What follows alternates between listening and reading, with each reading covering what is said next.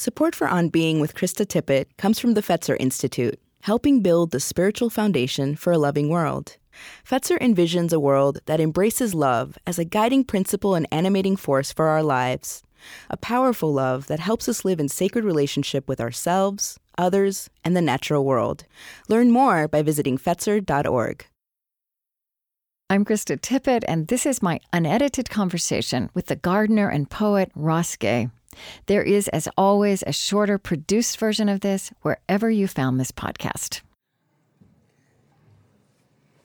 I think I'll go ahead and start talking. Okay. It's such a pleasure to be at this inaugural Wordplay Festival. And I have been handed some notes from our sponsor, which I will read. The Loft's Wordplay is presented by St. Catherine University and the Star Tribune. Thank you to our sponsors, Target, Children's Minnesota, Ryan Companies, the Hatfield Family Foundation, Western Bank, and Hanley Wood Marketing. None of this would be possible without them. I would like to begin by acknowledging we are on unceded land of the Dakota people. There will be books sold after this. Ross will be signing some books, and I'm like the person in the airplane who says, just want to make sure you're here for the flight to Philadelphia. Just want to make sure you're here for the interview with Ross Gay, and I'm Krista Tippett. So here we are. And what we're going to do is, I have these three beautiful books. Right. And if at any time you just feel called to read something, you may. Okay. I'm like, that might happen a lot. Okay, that's all right. Okay. We have about an hour. We're going to be in conversation up here, and it is my plan that at the end we'll have you read a few things, both maybe what occurs to you, and also I marked at least one that I'd like you to read. Okay. So we will get to that no matter what, okay. But I just want to give you that opportunity for spontaneity. So you grew up you were born in Youngstown, Ohio, and grew up in Levittown, Pennsylvania. A lineage of farmers and teachers. So interesting to me. Also, you talk. Your parents were a mixed race couple. I guess they got married in the era of Loving versus Virginia. You talk a lot you write a lot about how your mother, especially as she got older, your mother was white, your father's black, that she started to talk about what it was like to get married then. And it's interesting. I feel like that's such an important story that we tell ourselves because things have changed so much in that regard, at least. Yeah, just say a little bit about what you got from what your parents getting married meant. Yeah, it's sort of amazing to me, like,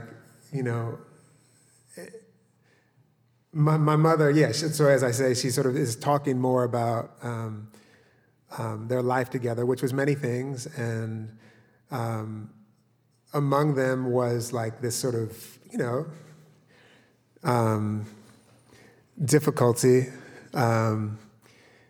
that mostly they didn't talk about, And, that's like sort of part of I realize that's part of my, like, one of the many things that I'm sort of constantly curious about, like, what was it like? And my mother does tell some things now, but I sometimes think of their experiences, and I just, I'm just sort of curious about what are the sort of sorrows that they were just sort of like not, And also that people would say to her, of course you can do this, and just know you've doomed your children. Yeah. Right? Yeah, totally, yeah. My mom, she says, Aunt Sylvia, she's the one who said it was going to be fine. Okay. Yeah. Yay. Yeah. I just wanted to name that because it feels, it's almost like she's the first generation. It's like the first generation of trauma. First generation of people who make it through something that feels unimaginable. Yeah. Often don't talk about it. Yeah. And now we're in such a different place with that. Yeah. But that's also part of the story of how we got here. Right. Yeah. So your last two books are The Book of Delights, and the Catalog of Unabashed Gratitudes. Unabashed Gratitudes. I usually start my conversations by asking about the spiritual background of someone's childhood, however you would think about that now. I'm really curious with you where you trace the origins of being attuned to delights and unabashed gratitudes. Where's that come from? That's a really good question.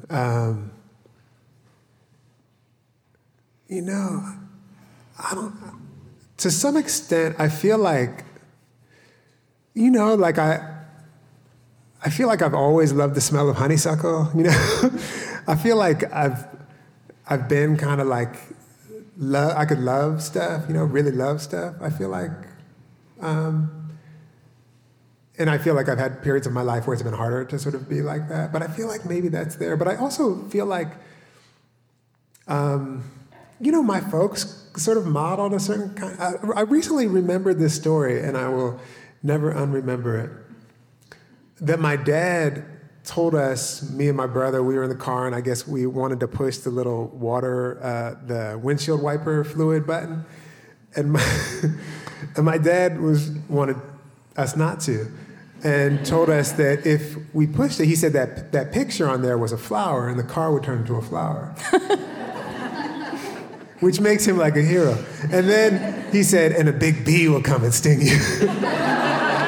That's so great. But it's amazing, right? Right. And I kind of like... That it wouldn't turn into a monster. Yeah, it wouldn't turn into a monster, yeah. But that was like, for years, I actually thought that that button made the, And so anytime I look at that button, I mean, not anytime, but often when I look at that button, I'm like, oh, that's a flower, So there are these like... and for years, I did believe that it would turn. And I got to ask my brother, too, if he also thought that for years. But I don't know. I feel like in some way my folks sort of did some of that for me, And just were like that. In some ways, and in some ways not, too. Yeah. In some ways just like going to work and taking care of stuff and like blah, blah, blah, blah, blah. So... but I'm not exactly sure. But I know that the older I get, the more I can sort of point to things that were like, oh yeah, my mother was really good at that. My father was really good at that. My brother was really good at that. With her family from Minnesota, and they were farmers. Yeah, Ferndale, Minnesota. Yeah. Anyone from Ferndale? No takers. 500 people in there. I kept thinking when I was reading you and getting ready to be with you about how sometime last year I was at a gathering of, it was, a lot of philanthropists and leaders of nonprofits, people who are doing good in the world and want to do good in the world. And someone said to me, one of these people who was in a position of leadership said, how can we possibly be joyful in a moment like this? And I feel like your entire body of work and what you're articulating as you also navigate this moment we live in is very is a response to that, and is strangely countercultural. To see joy, I would say this is just a simplified way, and I want you to expand on it. But to see joy as a calling, precisely in a moment like this. Yeah, and that's the thing. It's like joy. Sometimes I think there's a conception of joy as meaning something like the most, something easy. And to me, joy has nothing to do with ease. And joy has everything to do with the fact that we're all going to die. Like that's actually, when I'm thinking about joy, I'm thinking about that at the same time as like something wonderful is happening, some connection is being made in my life, we are also in the process of dying. That is not to me like, that is not, that is every moment. That is every moment. And say some more about that connection for you. The connection between the dying and the joy? Yeah. Well, part of it is just, the sort of simple fact of the ephemerality of, there's something precious about it. There's something precious. And there's also something about, and maybe this is a little veering off, but there is this thing of like, if you and I know we're each in the process, yeah. There's something that will happen between us, like there's some kind of tenderness that might be possible. Not always going to happen, because I might just get scared and like do something else. But there's a potential, I think, for some kind of tenderness. But I also feel like, and this is the thing that's been interesting about writing that Delights book, is that it has sort of articulated for me a way that, my question is joy. Like my sort of question that I could see that's a life question is like, what is this joy? Or how joy? But in the process of sort of thinking about it, I have really been thinking that like joy is the moments for me, the moments when my alienation from people, but not just people, from the whole thing, it goes away and it shrinks. And if it was a visual thing, like everything becomes luminous. Like we're all like, and I love that mycelium, like the sort of forest metaphor that there's this thing connecting us. And among the things of that thing connecting us is that we have this common experience. Many common experiences, but like a really foundational one is that we are not here forever. And that is not, to me, that's a joining. Joining. Right, right.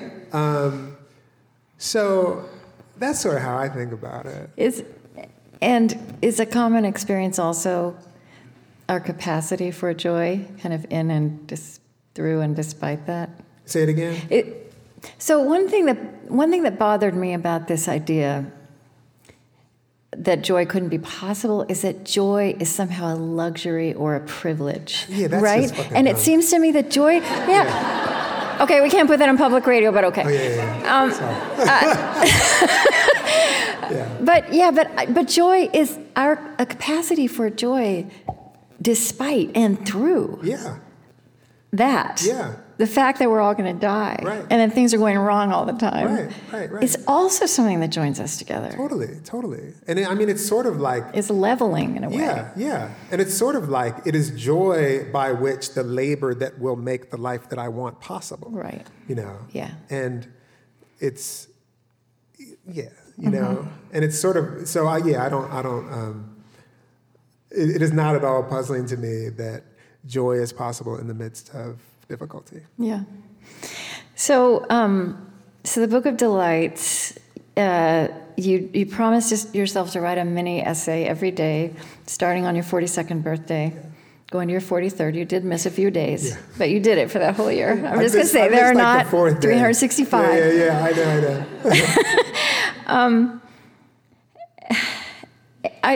know. You love words and I love words, so I just we're going to get into the book, but I just tease this out because I did not know that the word essay in French means to try or to attempt. Yeah. That's so great. Isn't that great? Yeah. And when you it's the best thing when I tell students who are like having to write anguished essays, about writing an essay. Oh my God. They're just like, well, why am I doing what they're telling me to do all the time, or why are they telling me to do this? Yeah. Have a thesis and then tell us why the thesis is true. No, don't do that. Just try. Yeah. And then you also point out that the word delight suggests both of light and without light, which kind of points back at what you were just talking about. Yeah, exactly. Yeah. Yeah, anytime, I think anytime this sort of, the delightful things that I'm sort of talking about in this book, so often when they're there, they also imply their absence, And I think that's probably something that's happening in there. Have you thought much about what is the distinction between delight, pleasure? I don't know, something people talk about a lot now is gratitude, a practice of gratitude. And it strikes me that this practice of daily delight has a kinship with that, but it's slightly different. I don't know. Did you think about what like really focusing on the word delight meant for you? It just came in my ear, like something delighted me, and I was like, oh, it'd be a neat thing to write essays every day for a year about something that delighted me. Yeah. I mean, it came in my ear. It wasn't until literally the last day of writing it that someone sent me a card for my birthday and told me like what the etymology of delight was, and I was like, oh, I didn't even look up the word yet. Right. I mean, I kind of know what it means, but Yeah. obviously part of the fun was like inventing what it meant too, and sort of theorizing it despite having not looked it up. Yeah. So what surprised you in the process of moving through that year and looking for delight and writing about delight every day? I mean, many things surprised me, I suppose.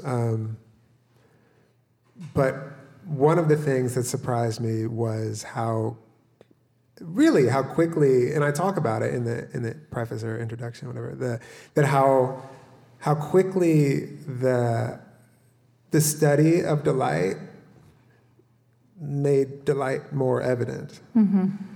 That was really quick, and I wasn't sure. Like I was a little bit like, this can be hard, to just like have something delightful happen every day,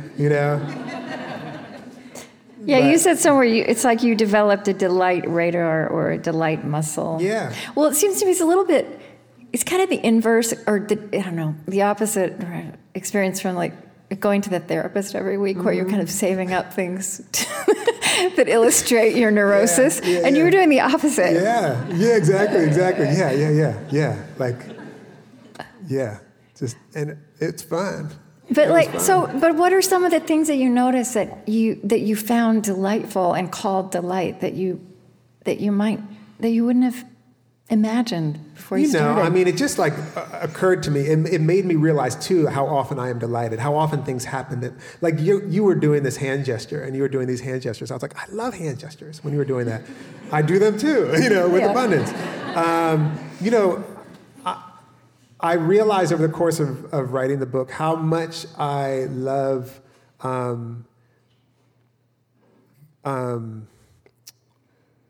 have a title of one of the pieces in there, but it's like unambiguous. How do I say it?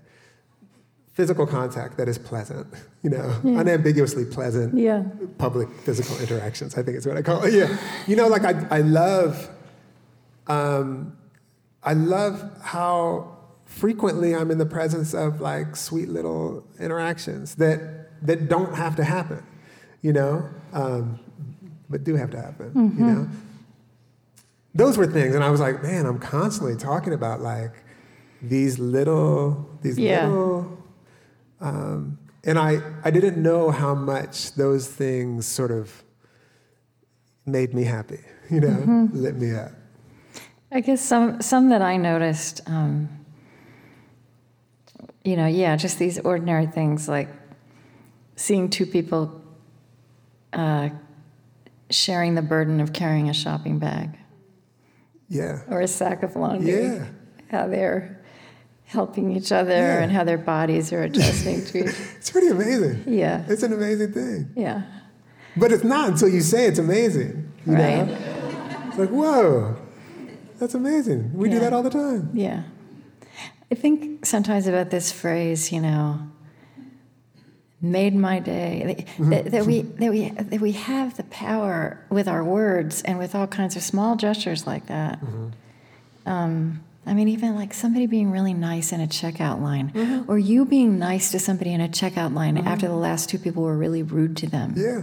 And you watch a transformation take place mm-hmm. that you made, that their day was getting broken and you made. What an incredible power we have to walk through the world making somebody's day. Yeah. Just in a soft way. It's kind of amazing. Yeah. There's also a lot of cafe runs. Yeah.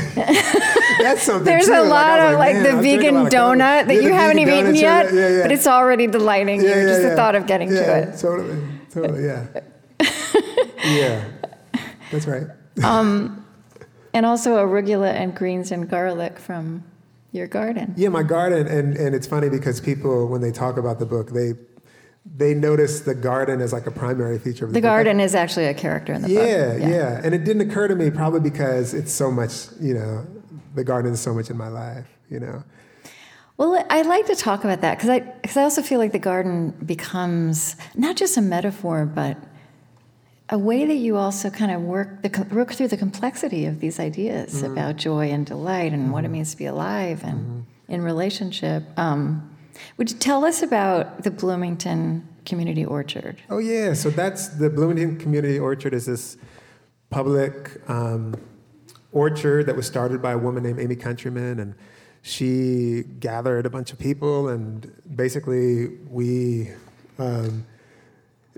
actually the cool story is that she wrote a thesis project, an undergraduate thesis project, which her advisor suggested she take to the urban forester. Bloomington's a pretty little town, so everyone in that way kind of knows each other. And the urban forester said, it's a good idea if you can show support. And we're in Bloomington, Indiana. Oh, yeah, Bloomington, Indiana. Yeah. And the urban forester said, it's a good idea. If you can show support, we'll give you a little seed money and let you use this acre of land that they were just mowing anyway. And she had a call-out meeting, like a crowd like this showed up, and boom, boom, boom, I don't know, several months later, we were planting an orchard. And it's, it's this amazing place, and it's, maybe there's 100 fruit trees, all kinds of fruit trees. Which is so amazing, 100 different kinds of fruit. But it's not huge, right? No, it's an acre. It's a football field in size, yeah. And it was a dead zone before. It was just lawn. It was just lawn, like super compacted lawn. So, it's a benefit to the city that we're managing this property now, and obviously it's a benefit to the community. And I think it's a magical place because it's trees and it's wonderful and it makes some food, but it's the real beautiful thing to me about it is that there's so much learning and community building going on in there. It doesn't actually make a dent into like food security in what it produces, but that's not what it produces. What it produces is the community coming together, the sharing of knowledge, all that kind of stuff. But it does sound like it's a place where anybody can walk up and take a piece of fruit. You can walk right up. Which is not nothing. It's not food security, but it's nourishment. Oh, totally. Oh, yeah. Absolutely. Yeah. It's not like bushels and bushels and bushels and bushels, what I'm saying. I think this is a line from the website, free fruit for all. This is a big adjective. Free fruit for all, food justice and joy project. Yeah. It's pretty good. It's pretty good. Yeah. It's amazing. Like probably like hundreds and hundreds of people have taken classes at the orchard, and those people then go and take that information wherever they do, either to their neighborhoods or some other orchard or whatever. So that is pretty wonderful project. What trees do you head for when you go to the orchard?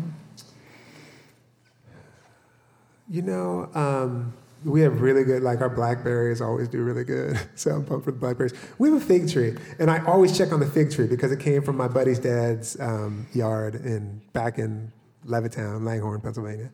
And it's always a little tricky for the figs to ripen up in Bloomington because it's Indiana, but sometimes they do, and they're incredible, and we have good apples, and it's organic, so everything looks like a real piece of fruit. You've said that that when you started growing things, your life got better. Yeah. Say some more about that. I think, for one, it's just like it's just fun to like be in a garden for me. Like dreaming about what could happen, that kind of like mystical space actually of like trying to figure out what this thing that I do here could be in 5 years, that kind of like strange dreaming space that it is. It's also like, there's also something really moving about putting a seed in the ground and it turning into something really different, and like a lot of something really different, and potentially on and on and on, a lot of something very different. I'm crazy for smells, and a garden gives you smells, I'm nuts about that. And I know the soil makes you happy too, putting your hands in soil, like we know that. Mm-hmm. There's many things. To walk out your door and like get a little food, I can go on and on about this, yeah. No, it's great. But this is an example of pointing out delights. Yeah. Like lingering with small things that are actually pretty big. Totally. I mean, like, that's what I think. Like, when I look at a flower, whatever the flower is, like, we're growing a really nice crop of dandelions right now. And just this year, I was like, it's a crop, it's a crop. But anyway, if you spend time looking at the flower, any flower or anything, and gardens give you the opportunity because they also make you want to smell them and maybe taste them and all that. It's like, I've never seen anything, You look at this thing, and you can do it again and again and again and again and again and again, Right. It's like, it's crazy to me. It's still beautiful.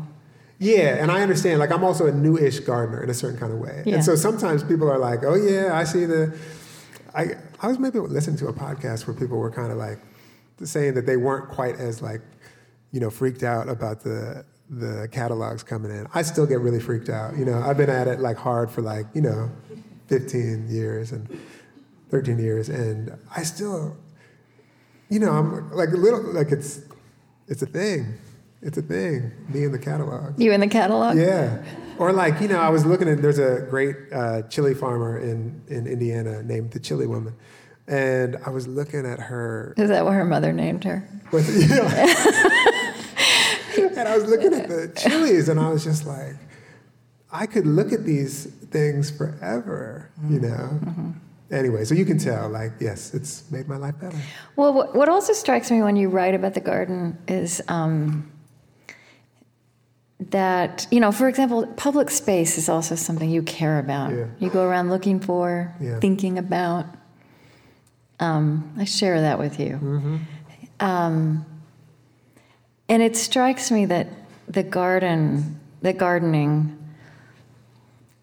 flows into that in interesting ways, because it's also like when you write about it, okay, so here's a place you're writing about, that it's such a study in the interrelationship of things. Yeah. And if you put something here, it might not happen, and if you put it near this, it might not happen, but if you put these two things together, and that it's also kind of, so there's this real rigor and sophistication that goes into it, and then there's also so much that's unexpected that happens. Yeah, totally. And actually, when you said that, it made me think too, talking about public space, that it's also a thing that the orchard, you can always walk into the orchard. I want to say that, and talking about public space, because so much space becomes private these days. Yeah. That to have a space that's kind of like, no, you can just go there. You just go there. No, just go there. It's a big deal. But anyway, say what you were saying again. I just got so caught. Well, just how the garden, the complexity. It's a little microcosm of wholeness. Yeah. And the complexity of wholeness and the interrelationship of things. Yeah, totally right. And you're constantly sort of imagining, well, what if this was here, and what if this was here, and what if, I'm always like trying to think of ways to sort of interact with bugs, say, that eat my plants, and well, what if we had these things here, and what if we had, what if we invited these things in the garden? And then you have to think about what you know about what will happen. Yeah. If you put that there, and if you put it there on its own, or if you combine it with something else. Yeah. It is. It's a lot of thinking, and to me, it's like such delightful thinking too. Yeah. It's like, like, well, maybe I'll try it again this year. It didn't work last year, and there's all these like fateful things that you feel like the gardeners say, it's like, I think talk about the groundhog in the book, like, if you think the groundhog left, the groundhog did not leave, like all these things. Right. I do love that. Yeah, thinking about an orchard as public space. I think a lot about how we conflated public life with political life in this culture for so many years, and that's so narrowing. And this is a way of kind of opening that wide. Like, what can public space be? Yeah. A place where anybody can go grab some fruit. Yeah. You could just be and just hang around. Like, hang around. That's a thing. I mean, like, to have a place where you can go hang around and not be told to leave. Yeah. You know? Yeah, it's not necessarily so purposeful or agenda-driven. Yes. Which is what we've done with public space. Yeah, totally. Like, yeah. I wanted to... Can I read one? Yes, please. Do you want this? Or you've got it? Yeah. Okay. It's called Loitering. Okay. It fits what we've been talking about. Let me find it, if I can find it. There's one called Public Bathrooms, Public Toilets. You might not be able to read that on public radio either. I know. You could, if you want to say something, you can while I find this one. Oh, there it is. I got it. Loitering. I curse a lot in this one. I can't read it. No, you can read it. You can read it here. Yeah, read it. Yeah. Okay. It can be on the podcast. I was thinking, like, if this is on, I curse a lot. I just do, you know? And I was thinking, oh, boy. Loitering. I'm sitting at a cafe in Detroit where in the door window is the sign with the commands, no soliciting, no loitering, stacked like an anvil. I have a fiscal relationship with this establishment, which I developed by buying a coffee and which makes me a patron. And so even though I subtly dozed in the late afternoon sun pouring under the awning, the $2 spent protects me, at least temporarily, from the designation of loiterer. Though the dozing, if done long enough or ostentatiously enough or with enough delight, might transgress me over. Loitering, as you know, means fucking off, or doing jack shit, or jacking off.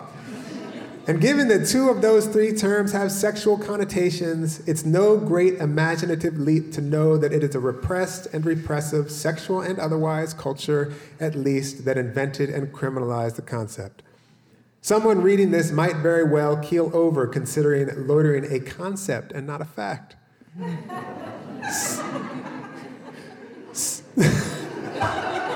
Such are the gales of delight. The Webster's definition of loiter reads thus: to stand or wait around idly without apparent purpose, and to travel indolently with frequent pauses. Among the synonyms for this behavior are linger, loaf, laze, lounge, lollygaggle, dawdle, amble, saunter, meander, putter, dilly-dally, and mosey. Any one of these words in the wrong frame of mind might be considered critique or noun epithet, lollygagger or loafer.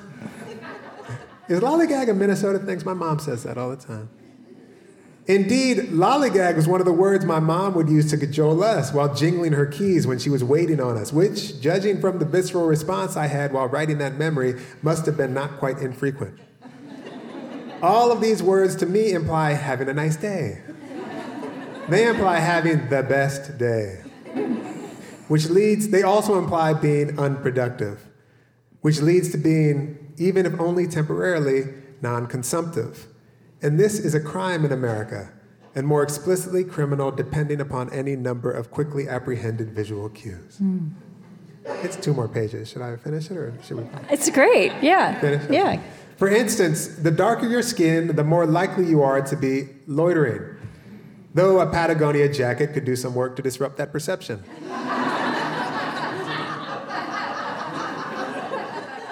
A Patagonia jacket, colorful pants, tree-torn sneakers with short socks, an Ivy League ball cap, and a thick book, not the Bible, and you're almost golden. Almost. There is a Venn diagram someone might design, several of them, that will make visual our constant internal negotiation towards safety. And like the best comedy, it will make us laugh hard before saying, Lord. It occurs to me that laughter and loitering are kissing cousins, as both bespeak an interruption of production and consumption. And it's probably for this reason that I've been among groups of non-white people laughing hard who have been shushed in a Qdoba in Bloomington, in a bar in Fishtown, in the Harvard Club at Harvard. The shushing, perhaps, reminds how threatening to the order are our bodies in non-productive, non-consumptive delight. The moment of laughter not only makes consumption impossible, you might choke. But if the laugh is hard enough, if the talk is just right, food or drink might fly from your mouth. If not, and this hurts, your nose. And if your body is supposed to be one of the consumables, if it is one of the consumables around which so many ideas of production and consumption have been structured in this country, well, there you go.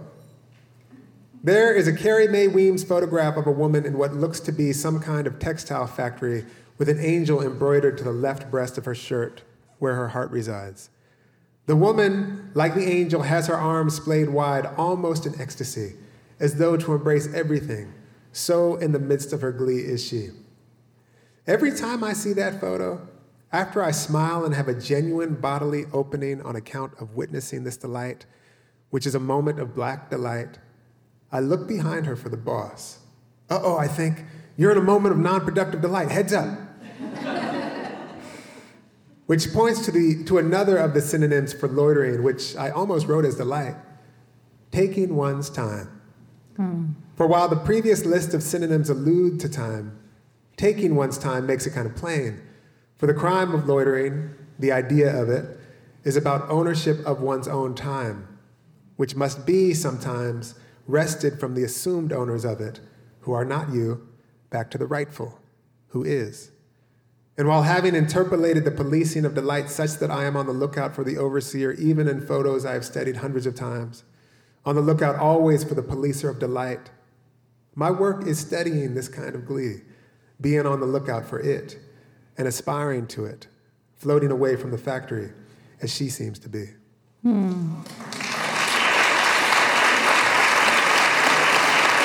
Thank you.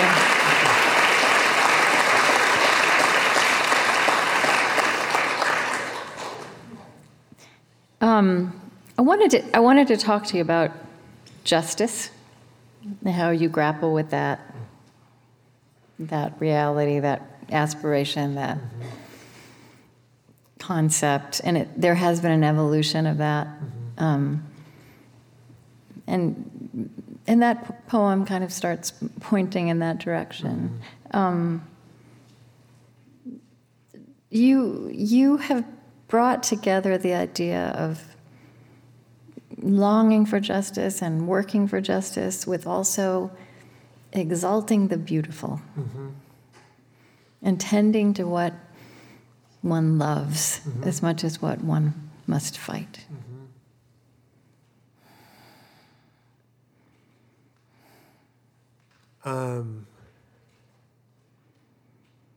Yeah.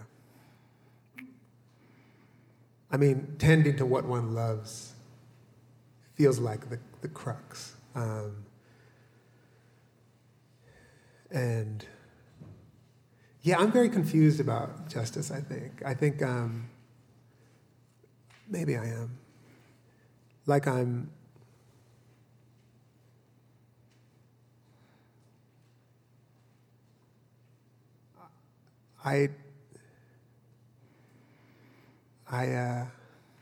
confused about it.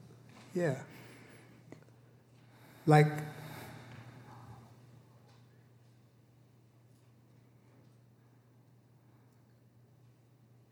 I feel like the way we think of justice is absolutely inadequate. Often, not everyone. And I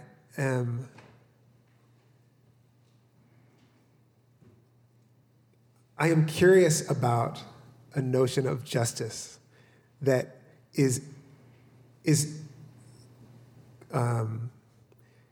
in the process of exalting what it loves.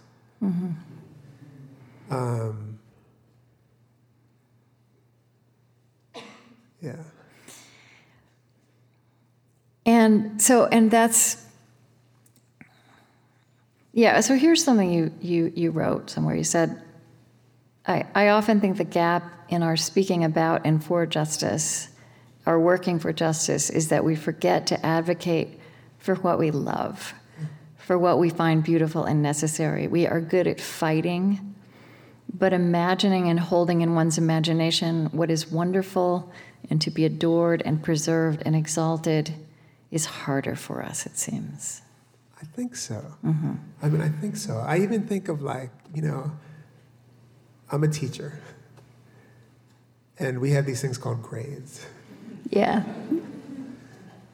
And for the most part, I think of grading and much of what we do as an expression of a kind of punitive mentality. Like, did you get it? Was it good enough? Yeah, or even you didn't do this, so. Yeah.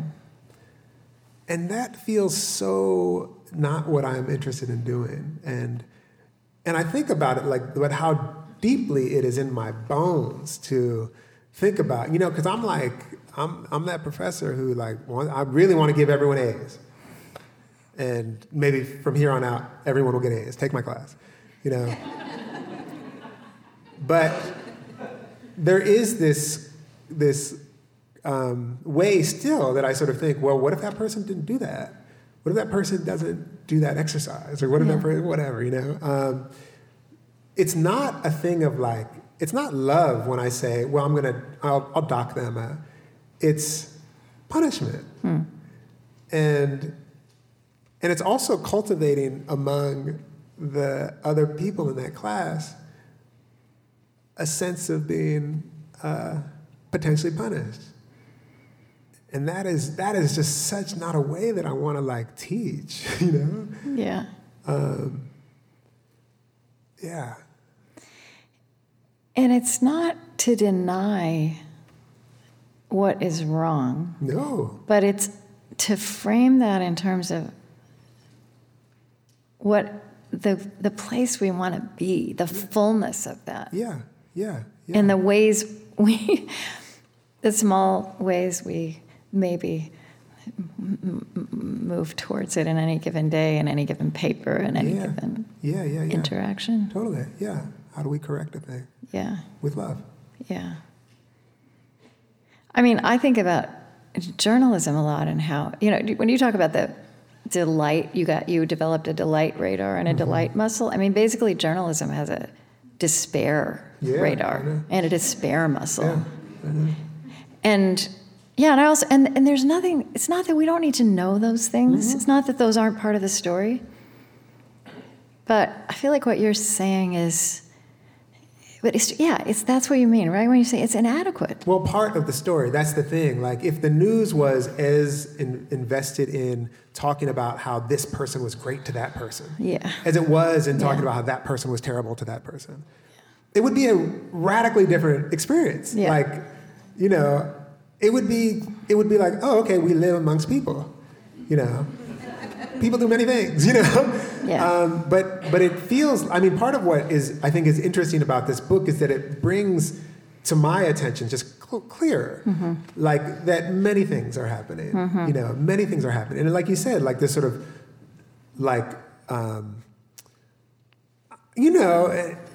it sells. Right. It sells. Well, it also, our brains are kind of wired to get riveted by something that's scary. Yeah. That's threatening. Yeah. We mobilize around that. Right. It's automatic. Yeah. But I also think that the exercise of the book is to say, look how amazing this is. Yeah, totally. And I also think look how intricate it is. And intricate and endless and unbelievable. And I also think that there's a part of our bodies that are wired, and this is a thing that I noticed, that when I would experience something delightful, sometimes I'd be like, oh, that's wonderful. But so often I'd be like, I want to tell you. It is this thing that actually makes me reach out towards someone. Right.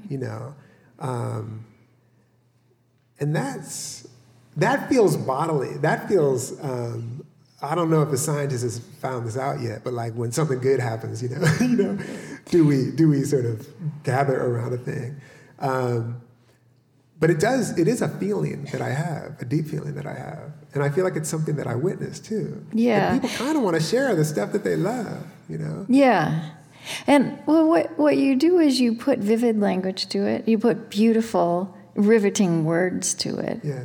So there's a little bit of discipline involved. Mm-hmm, mm-hmm. But that shifts it too to being more interesting. Yeah. How do you mean? Well, I mean that if we acknowledge this reality that on autopilot we're going to be galvanized by something terrible coming at us. Yeah. Then those of us who care about getting this other story about ourselves and the world out there have to also apply some intelligence to doing that well, so that it will also rivet. And that's what I feel like, this book did that. It was an intentionality, it was a practice, and it's with this care with words and stories, which we do respond to. Mm-hmm. Yeah, and I think it also sort of knows or comes to know that what is galvanizing as well is what we love. Yeah. And has a kind of belief in that, and yes. And also believes in the thing of, the book itself believes that it's elbowing its neighbor and being like, right? Yeah. Look at all this, what do you love? What do you love? Yeah. There's this famous line from Cornel West that justice is love made public, which I think has wisdom in it, and I also don't think it's a big enough statement. And I feel like you put other in your writing and your other writing and your work, like the Tenderness Project. I feel like what you're trying to do with that is, let's give some complexity and some texture to that, what love made public is and how it works. And that, just that simple word justice doesn't do it. So the Tenderness Project. Talk about that. My friend Shayla and I were talking about just like what might be a nice project to do these days. And so we decided to start this thing called the Tenderness Project. And it's, every 10 days or so, someone will release a tenderness, we call them. And they can be like a little essay. Tendernesses. Tendernesses, yeah. I think the website is like tendernesses.com. Yeah. And it can be an essay or a poem or a little film or something. But it's just like small. I get a lot of emails that are not like, here's a tenderness, Yeah. A lot of them are like, watch out. Right. And like when you see one that says, here's a tenderness, it's like, oh, wow, that's okay, And that's also just such a good example of, because we are riveted by this idea. I think everybody in this room, tenderness, right? Tenderness is, but it's a softer place in us. It's many things. That's the thing too, right? Like tenderness, it is a softer place in us. The part of us that gets interested in it. Yeah, totally. Yeah, exactly. Yeah. Right. Yeah, and sometimes we're probably skeptical of it. And we defend against it in ourselves and others, for sure. But I love the word tender because it is like, it implies the sort of softness of it, or the vulnerability. It also implies one who tends. It also is an exchange. So tender is many things. To be tender, to be engaged in tenderness is many things. And those things they also imply, I think, an other. Yes. They imply, like, if you're tender because you know that there are other things. Yeah. There are other people or other. I also feel like I think almost anybody would have, like I think there are memories in my body. So when the language of tenderness comes up, there's it is transformative. It's one of those ordinary transformative experiences. The experience of tenderness. Of either receiving it or showing it. Yeah. Like, can you think of a tenderness right now? Well, that's what I mean. Like, I don't have an immediate experience, but I have all this I have this feeling of memories, right? Yeah, totally. Yeah. I often think, when I think of tenderness, I think of my father. We had years we didn't get along at all, but he could not put his hand in my hair and kind of like move my hair, Yes, and I just like, we mostly didn't talk for a while, and like, but he couldn't not touch me. Yeah. And that's like, and then we could go on and on and on and on and on and on with that.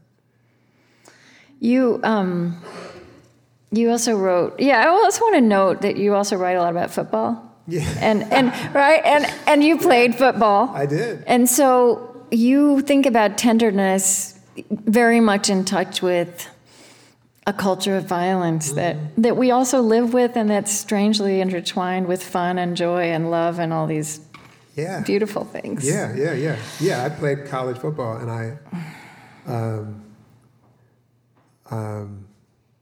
got a scholarship because I could hurt people. Basically. Yeah. That's what it is. Yeah. Sometimes people are like, well, weren't you like skilled at the game? No. I mean, yeah, but because I could hurt people, you know, that's what it is.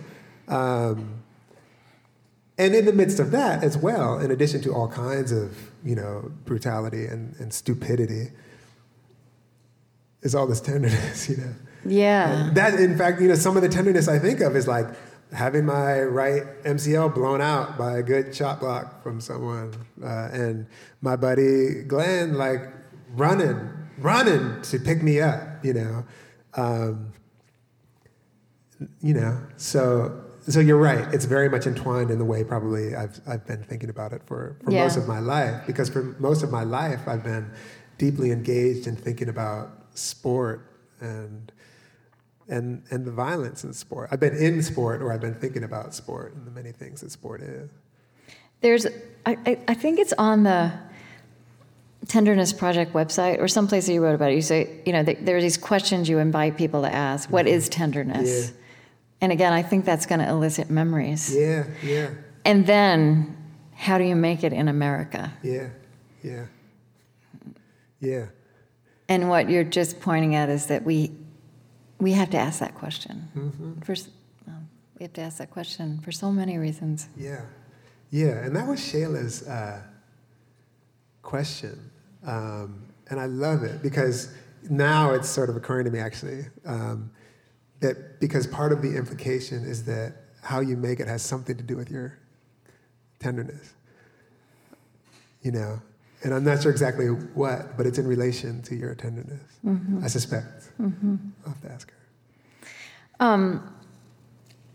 We want to hear some more of you, but just before that, also, you did write this. I think more on this theme of if justice is love made public, but more contour to love made public. And you've also been writing about mercy. Mm-hmm. You wrote this beautiful piece in The Sun. Just want to spend a couple minutes on this. It's so striking to me. Back to your garden. Because it starts with you doing potatoes and chard and garlic, and your back seizes up. Mm-hmm. And you realize eventually that has to do with an experience that you had, that your body is taking in this experience you had with the police the night before. But where you go with mercy, like with tenderness, is that it may be the only that we have to say everything that needs to be said and reveal everything that needs to be revealed, and then make this other move, which again is kind of that beyond of mere justice. I don't know. How would you?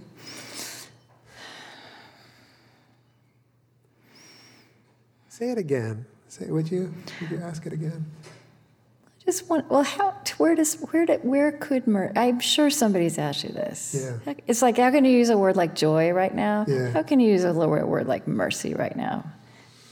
Being a black man and doing nothing wrong and having to constantly think about what's going to happen when you see a policeman. Yeah. For example. Yeah. I don't know. That piece remains a puzzle to me, too. You wrote it? Yeah. Yeah. Yeah. Was it one of those things that just kind of came out of you? You didn't know you thought all that? Well, it came, but then there's this move at the end with the bees where there's this long sort of extended passage where I'm talking about the bees. Yeah.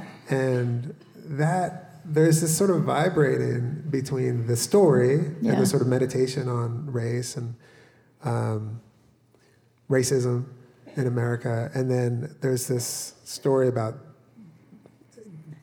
interacting with my bees, this beehive, which was terrifying. Where you think you might have to obliterate them. Yeah. And what's interesting to me about that essay is that there aren't answers. No. Yeah. No. But there's a fundamental question, which is like, we ought to know each other better. Yes, but that's a different move. Yeah. There's no answer, but there's a move. I mean, here's a little piece of it. What if we honestly assess what we have come to believe about ourselves and each other, and how those beliefs shape our lives?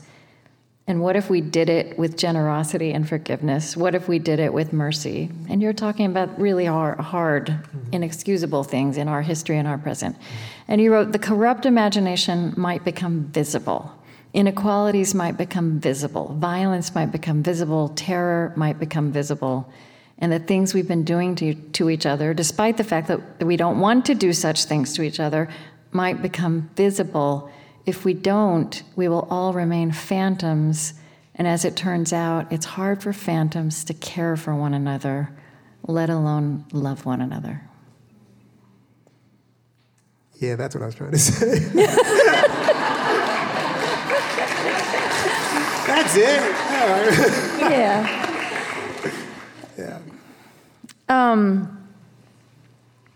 Is there a poem or a piece from Book of Delights that occurs to you that you'd like to read right now? The funny thing about this is when I was writing this, I'd always be like, any friend I could get, I'd like snag them and be like, oh, can I read your delight? Mm-hmm. So anytime I have the opportunity, I do it. But one that maybe connects to what you were just saying. Yeah. Is that what you're saying? Yeah. Or that you just feel like reading? I just feel like reading this one. Okay. Just showed up. It's called Name Kate Young, phone number 555-867-5309. Kate wanted me to put her phone number, her real phone number in there, but the editors were like, nope. I did wonder about that when I first saw it. Yeah, you did? Yeah. You heard the song? Yeah. Okay, yeah. good. I wondered. Yeah. Today I was sitting down to a meeting with my friends Dave and Kate to discuss the excerpt of Kate's graphic novel our little press is going to publish. When Kate pulled the box from her bag that contains all her beautifully drawn pages, her beautiful cargo, which she's calling 11, I noticed a tag on the interior of her backpack with a space for a name and phone number. There might also have been an "if you find this, please return to," and Kate had filled it out. The last adult I knew to fill that space out was Don Belton, whose every journal, it seemed, had his name and phone number, or name and address, along with the admonition, "Do not read this," which strikes me as an invitation, if not a command, to read this. Though I had known Don and so respected his wishes from the other side, as we boxed up those hundreds of journals and pictures and correspondences and mementos and took them to what would become his archive at the Lilly Library. There was something literary and also of another era in Don's naming and addressing, or naming and phone numbering all of his journals, which makes sense to me, for Don also sometimes seemed to be of another era. One time when the children in his class were going on about little so-and-so coming to perform for senior week, or whatever they call it here, Don said, probably with a very straight face, "When I was in college, Duke Ellington played. Do you know who that is?" Not to mention Don was an E.M. Forster man. But Kate's naming and phone numbering her bag, which truly filled my heart with flamingos, or turned my heart into a flamingo, strikes me as a simple act of faith in the common decency. which is often rewarded but is called faith because not always. Like the time when I was delivering papers in the pre-dawn, cutting paths through the dew-wet grass in between the apartments, and I found, on the sidewalk, a wallet with $500 in it. There was plenty of identifying material in the wallet, not a license or credit card, but other things, all with the same name on them. When I found that one of those things was something like a frequent gambler's card issued by one of the Atlantic City casinos, I decided this was dirty money and I might as well get some. I'm sure I would have figured out how that money belonged to me even if I found evidence in the wallet that the owner was a frequent donor to Oxfam or Amnesty International. As I needed that new Steve Caballero Mini, that's a skateboard, and about $420 worth of gummy bears. But I wouldn't keep that money today. Maybe in part because I can afford my own gummy bears. But even more so, I think, because I now believe in the common decency. And I believe adamantly in faith in the common decency, which grows, it turns out, with belief, which grows, it turns out, with faith, and on, as evidenced by name, Kate Young, phone number, 555-867-5309. I often ask a question about if somebody at the end of an interview, like what's making you despair today, and where are you finding hope? And I don't want to ask you about despair. What is giving you delight today? Is there any little thing, something small or large? What comes to mind? Oh, I mean, like the way these lights are working is pretty amazing. Some of the reflections up there. There was someone up here who had a very precise, beautiful laugh. That was. And that. I think it's Liliana Maria Percy Ruiz. No? It was you. Oh. Yeah. Okay. Yeah, like, that's kind of nice just to be in a room with people laughing. There was a couch in the room back there, in the not quite the changing room, but it's a very nice looking couch, I thought. Mm-hmm. I had a nice little rest before I came over here, at the green room, I guess they call it. Those were all delightful things. Mm-hmm. Have you done kettlebells today? I was hoping you were going to ask. I didn't know that was like. We realized it's something we have in common. Yeah. We can't talk about it. We don't have time, but that would be a delight. Yeah, totally. I did not do kettlebells Swinging. today, but I will. Yeah, I will probably do. Okay. Yeah. Oh, good. Would you read just from here on page 49 and just to the end of that? It says from the Book of Delights. Yeah. Among the most beautiful things I've ever heard anyone say came from my student Bethany, talking about her pedagogical aspirations or ethos, how she wanted to be as a teacher, and what she wanted her classrooms to be. She said, "What if we joined our wildernesses together?" Sit with that for a minute. That the body, the life, might carry a wilderness, an unexplored territory, and that yours and mine might somewhere, somehow meet, might even join. And what if the wilderness, perhaps the densest wild in there, thickets, bogs, swamps, uncrossable ravines, and rivers, have I made the metaphor clear, is our sorrow, or, to use Smith's term, the intolerable. It astonishes me sometimes, no, often, how every person I get to know, everyone, regardless of everything, by which I mean everything, lives with some profound personal sorrow. Brother addicted, mother murdered, dad died in surgery, rejected by their family, cancer came back, evicted, fetus not okay. Everyone, regardless, always, of everything. Not to mention the existential sorrow we all might be afflicted with, which is that we and what we love will soon be annihilated, which sounds more dramatic than it might. Let me just say dead. Is this sorrow, of which our impending being no more might be the foundation, the great wilderness? Is sorrow the true wild? And if it is, and if we join them, your wild to mine, what's that? For joining, too, is a kind of annihilation. What if we joined our sorrows, I'm saying, what if that is joy? Ross, Kate, thank you. Thank you.